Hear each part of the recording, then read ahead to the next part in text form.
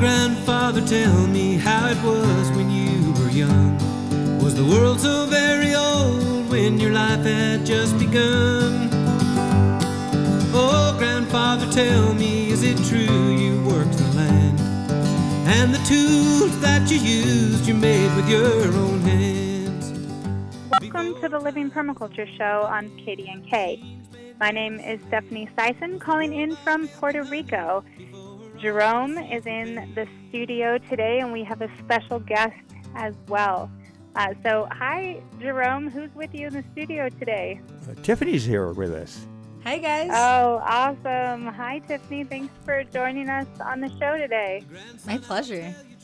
Yeah, this is going to be fun. We have the teacher and host and promoter of the farm in Puerto Rico.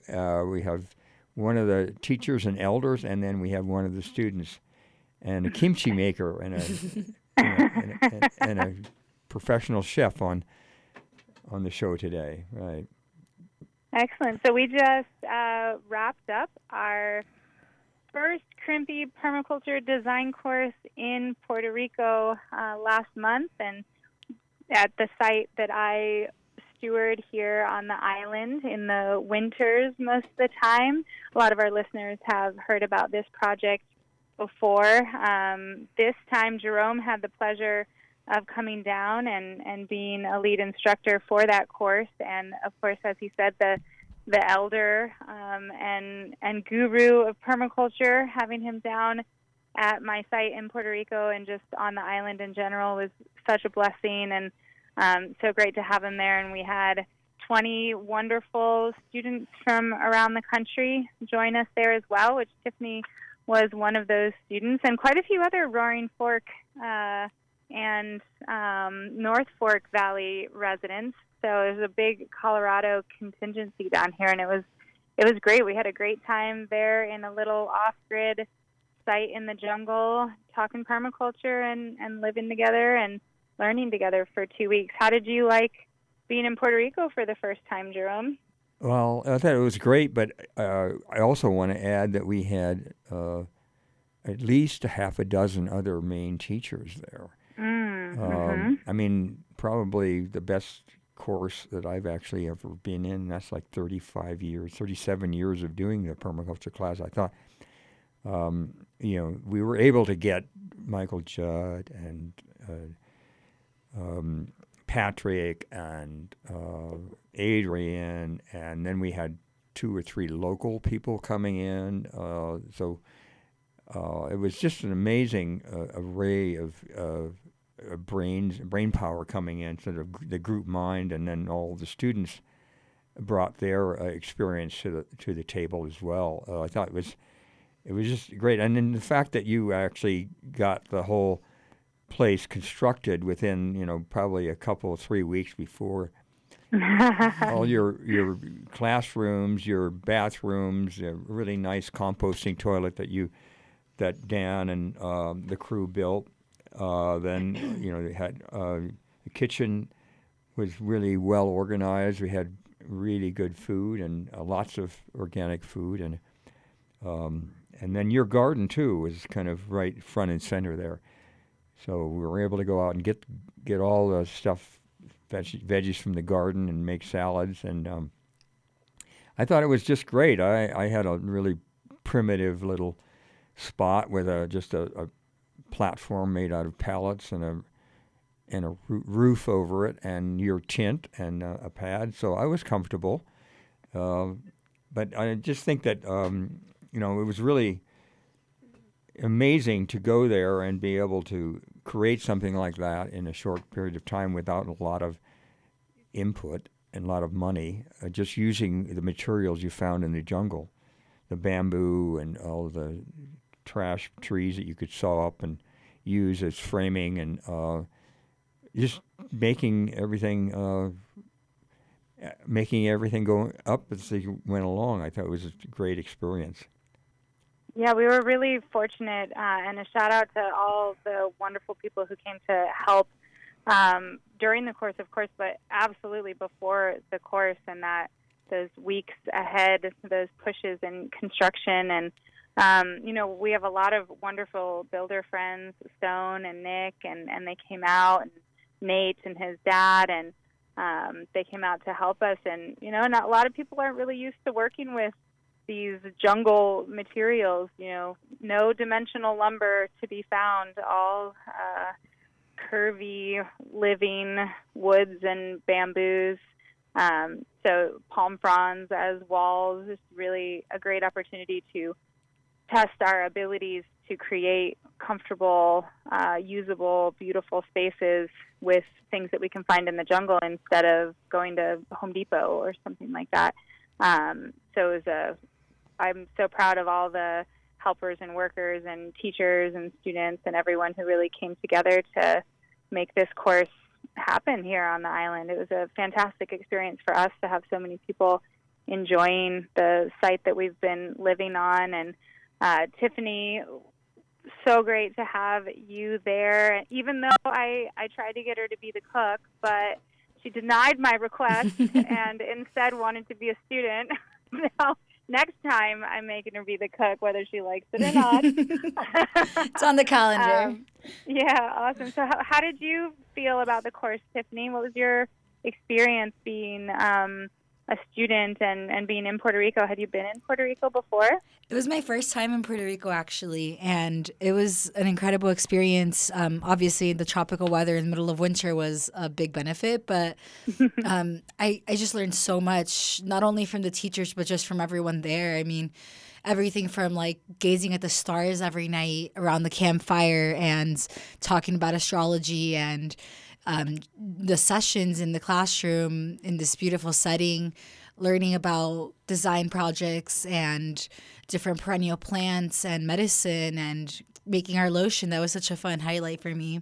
It was just truly incredible. I couldn't really explain permaculture in a sentence going into this when people asked what I was going to go do in Puerto Rico for 2 weeks, and now I definitely can. So, more than one sentence, I imagine. Definitely. Yeah, and well, you did get. We did corner you into making a kimchi one night. Plus, you did it up at my place last week, so that was really nice. But and there was a lot of people making contributions into the kitchen.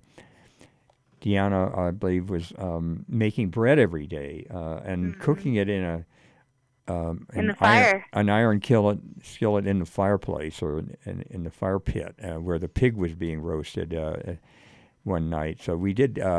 You also do really well with integrating the neighbors in your surrounding area there, where you made friends and partners with a lot of the local farmers and the local people there. And brought them into the class so that we could meet the local people and, have a pig roast, go out into the jungle with a couple of your neighbors and learn about agroforestry. So that was another really great opportunity to be out with the locals. Yeah, and our neighbors were so excited to have everyone there and feel the energy of just so many people interested in what they're doing and how they manage lands and appreciative of these plants and these places that they've been cultivating and living for their entire lives. So to see, there's, here in Puerto Rico and lots of places, there's just this exodus of young people from the country wanting to be in the city and not wanting to live these country lives out in the sticks somewhere, or however people think of it. And I think a lot of our neighbors are much older, and they really are excited to see that there are a lot of young people that really appreciate the lives that they've designed and created and want to do something similar for themselves. So it's certainly a mutual relationship. We're very fortunate to have the neighbors that we do and be building the relationships that we are with them. They bring us so much knowledge and of plant species and climate and the history of soils, and just so much kindness and knowledge has been shared with us, and we're very fortunate for that. The site itself was so unique. the fact that there are these relatively steep hills and very little flat space, and the soil, there actually isn't very much soil at all. It's just kind of caliche, right? Right, just rocky limestone. Limestone, and it was that was unique. The fact that really working with parent material like we are in Colorado, if you're not on the bottomland. So it's like kind of what I'm doing up at Crimpy is that working on red sandstone, you were working with just raw caliche, and you had a really nice garden going for in spite of that, because of some of the other voodoo you did on bringing some of the mycelium out of the forest and mulching, and you had a very healthy garden and a sort of an emerging food forest as well in the background. So I was walking out in the garden every morning while I was eating my breakfast, and I'd every time I go out there I'd see something different, recognize something that the last time I was out, I noticed there were the 3 of the leucaena that I gave you that did sprout, and there were about 5 or 6 bees on it, and then there were some leucaena seeds popping out of one of the dried flowers. So it's nice to see that leucaena that I was growing in my greenhouse growing in your garden and going to seed and actually feeding the bees, and that was and then you have lots of other nitrogen fixing and perennial polycultures going in your garden. You can talk a little bit about your garden. Sure. So we have about 1.5 acres flattish area that's more of the annual vegetable garden, is mostly what you see when you look at it, just because those plants grow so fast. And right now there is so much sun, and also just more of an immediate need for food production for our family, as well as any of the neighbors or surrounding areas that we participate in sale or trade with. And so we have tons of vegetables, all kind of your whole regular smattering of carrots and onions and garlic and kale and all of that. But in addition to that, we have, like you just said, Jerome, the emerging food forest. It's a little wider spacing than what you have there in Basalt, so that I can hopefully, because it is the only other flat area, keep some spaces for some annual vegetables around. But as time moves forward, there'll be much more shade in that area, much more perennial production as I continue to grow the annuals in the spaces in betweens. And really just, as you said, with the soils are not ideal, but we can grow a lot of food right now as they stand with a few different practices. But over time, the soil will get better and better, and having the space filled with plants, whether they're for the bees or for the soil or for medicine or for food, just covering that soil with useful plants in one way or another is really important to create that succession into a healthier soil biome and a healthier, more diverse ecosystem. It's just incredible. And I always remember sitting at your pond and seeing the dragonflies go all around your pond there, Jerome. And we didn't have a pond for a while, and pretty much the second we got one in, I hadn't really seen dragonflies until the day there was water in that pond, and the dragonflies came. And so each little element that we're able to add of diversity of a plant species or surface water or lots of different things, mulch on the ground, we end up inviting some new element of diversity that brings more balance and wholeness to the site. So it's been really fun to, even just in this year and a half, to see the difference.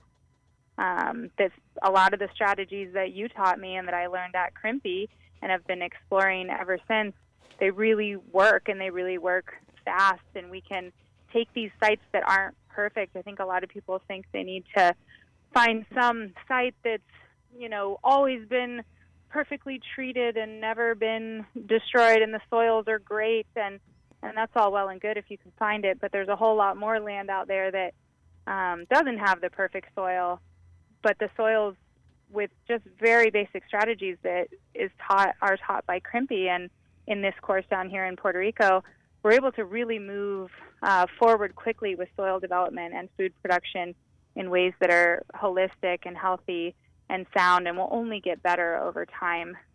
So it's exciting to participate in that here on this project. Yeah, build soils or die, right?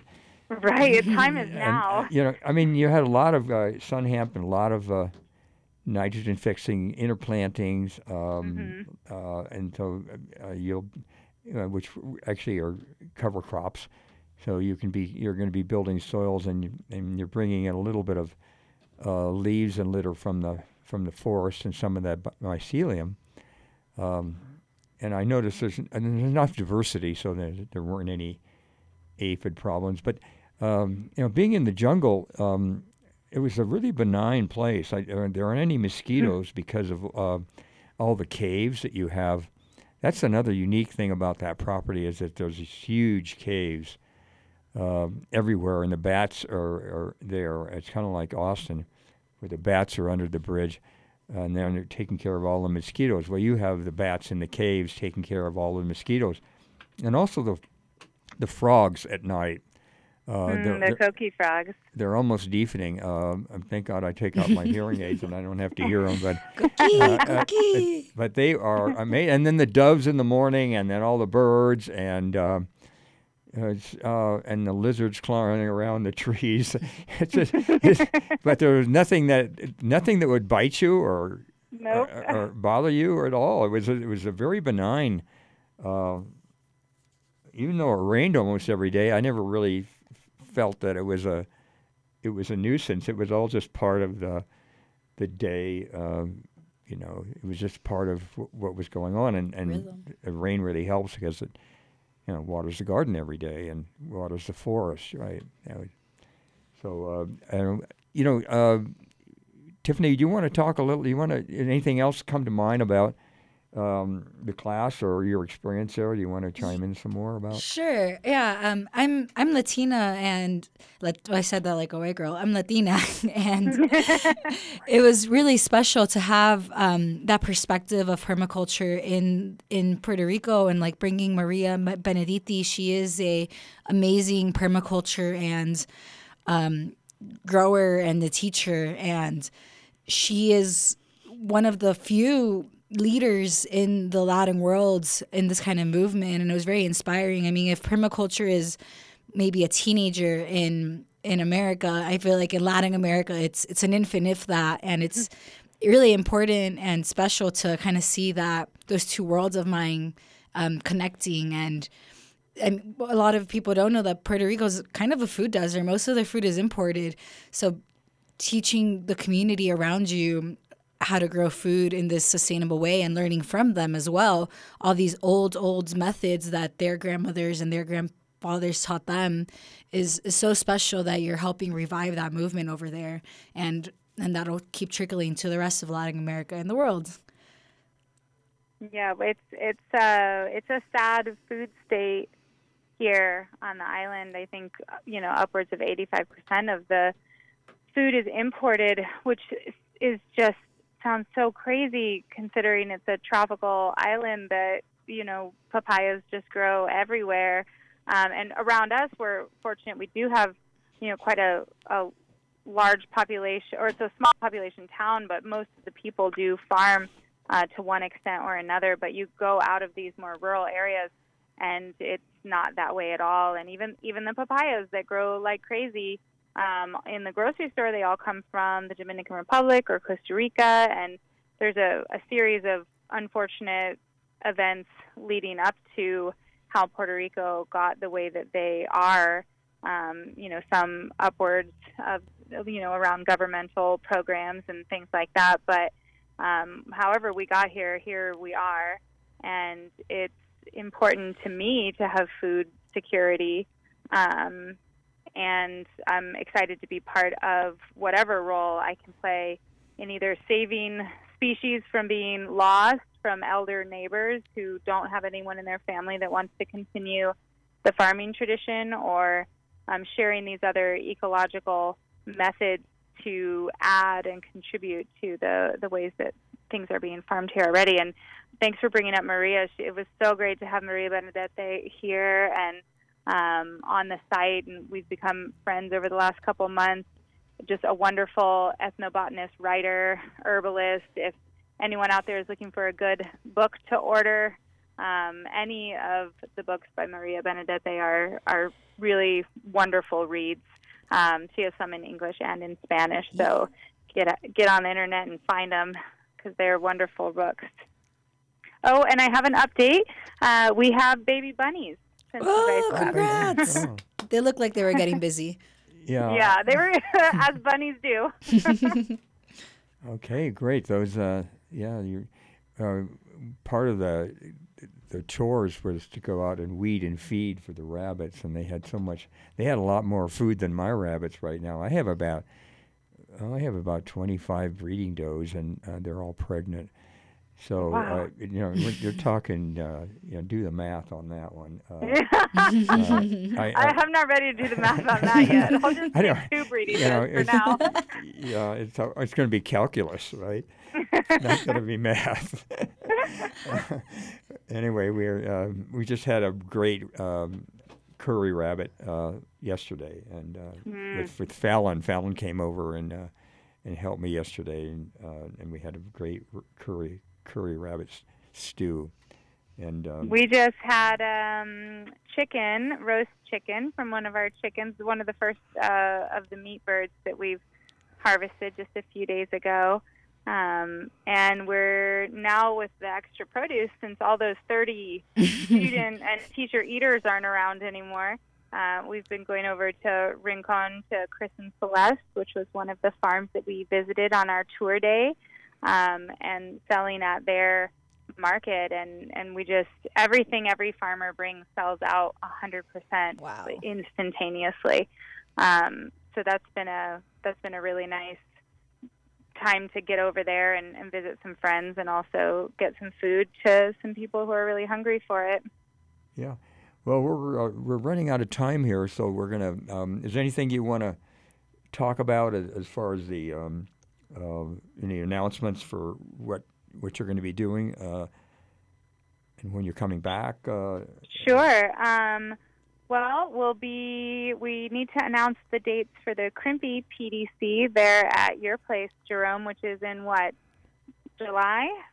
Yeah, it's in July. It's about the 14th of July, and that is filling up, and we're going to have you and Corrine Arby as instructors, and we're also going to be doing that charrette this coming weekend over at Cattle Creek. So that's going on, and Corrine will be here for that weekend, and so that's kind of what we're doing. And our workshops are filling up, our spring workshops. If you want to go to katieandk.org. No, you want to go to Jerome, crmpi.org. You can see crmpi.org. you can see our website and our scheduling. And so, are you planning any herbal workshops with? With Maria? Yeah. Yes, we are. So we haven't posted the dates yet, but I suspect they'll be sometime in June, as well as perhaps in the fall. But anyone who's looking for any of the programs down in Puerto Rico can look to biodynamicbotanicals.com, or any of the bigger, longer programs like the PDC will also be on crmpi.com .org when we have them ready and the new dates picked out for next year, because we're hoping to lure both of you down again for other courses here in the winter when you're tired of the cold of Colorado and you need your tropical Latin vacation / work session. Hopefully we'll have your palapa a little less rustic by the time you get back, but no promises. Well, at least you should have a bucket up there anyway. So I can do. That I can do. Right. But anyway, I think it's gonna be great, and we're looking forward to doing something next year, and we'll see you in July, if not sooner. Well, that's going to be all. Thanks for coming in, Tiffany, and thanks for coming and making kimchi last weekend, and we'll have some of that kimchi at our meeting at Cattle Creek. Yum. Yeah, so we're going to have a nice meal there, a couple meals there, and we'll have kimchi. And okay, well, we'll probably have you on again in the next couple of months then. Yeah, and I'll be back in May, but until then, I'm going to go jump in the ocean, which I'm sitting right now, looking at the palm trees swaying. And thanks to our listeners. You've been listening to the Living Permaculture Show on KDNK. We'll see you next month. Bye-bye. Ciao. Very old when your life had just begun. Oh, grandfather, tell me, is it true you worked the land? And the tools that you used, you made with your own hands. Before time was only money and machines made man a slave. Was the world all milk and honey before all the streets were paved?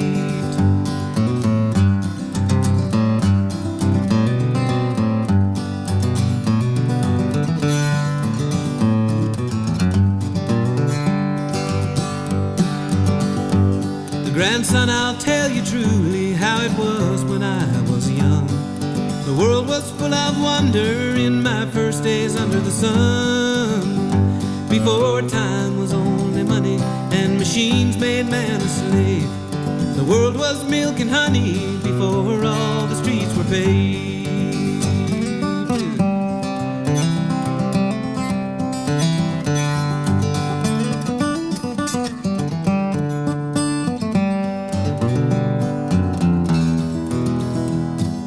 Now, grandson, remember in the days that are to come, one thing I will tell you before my life on earth is done.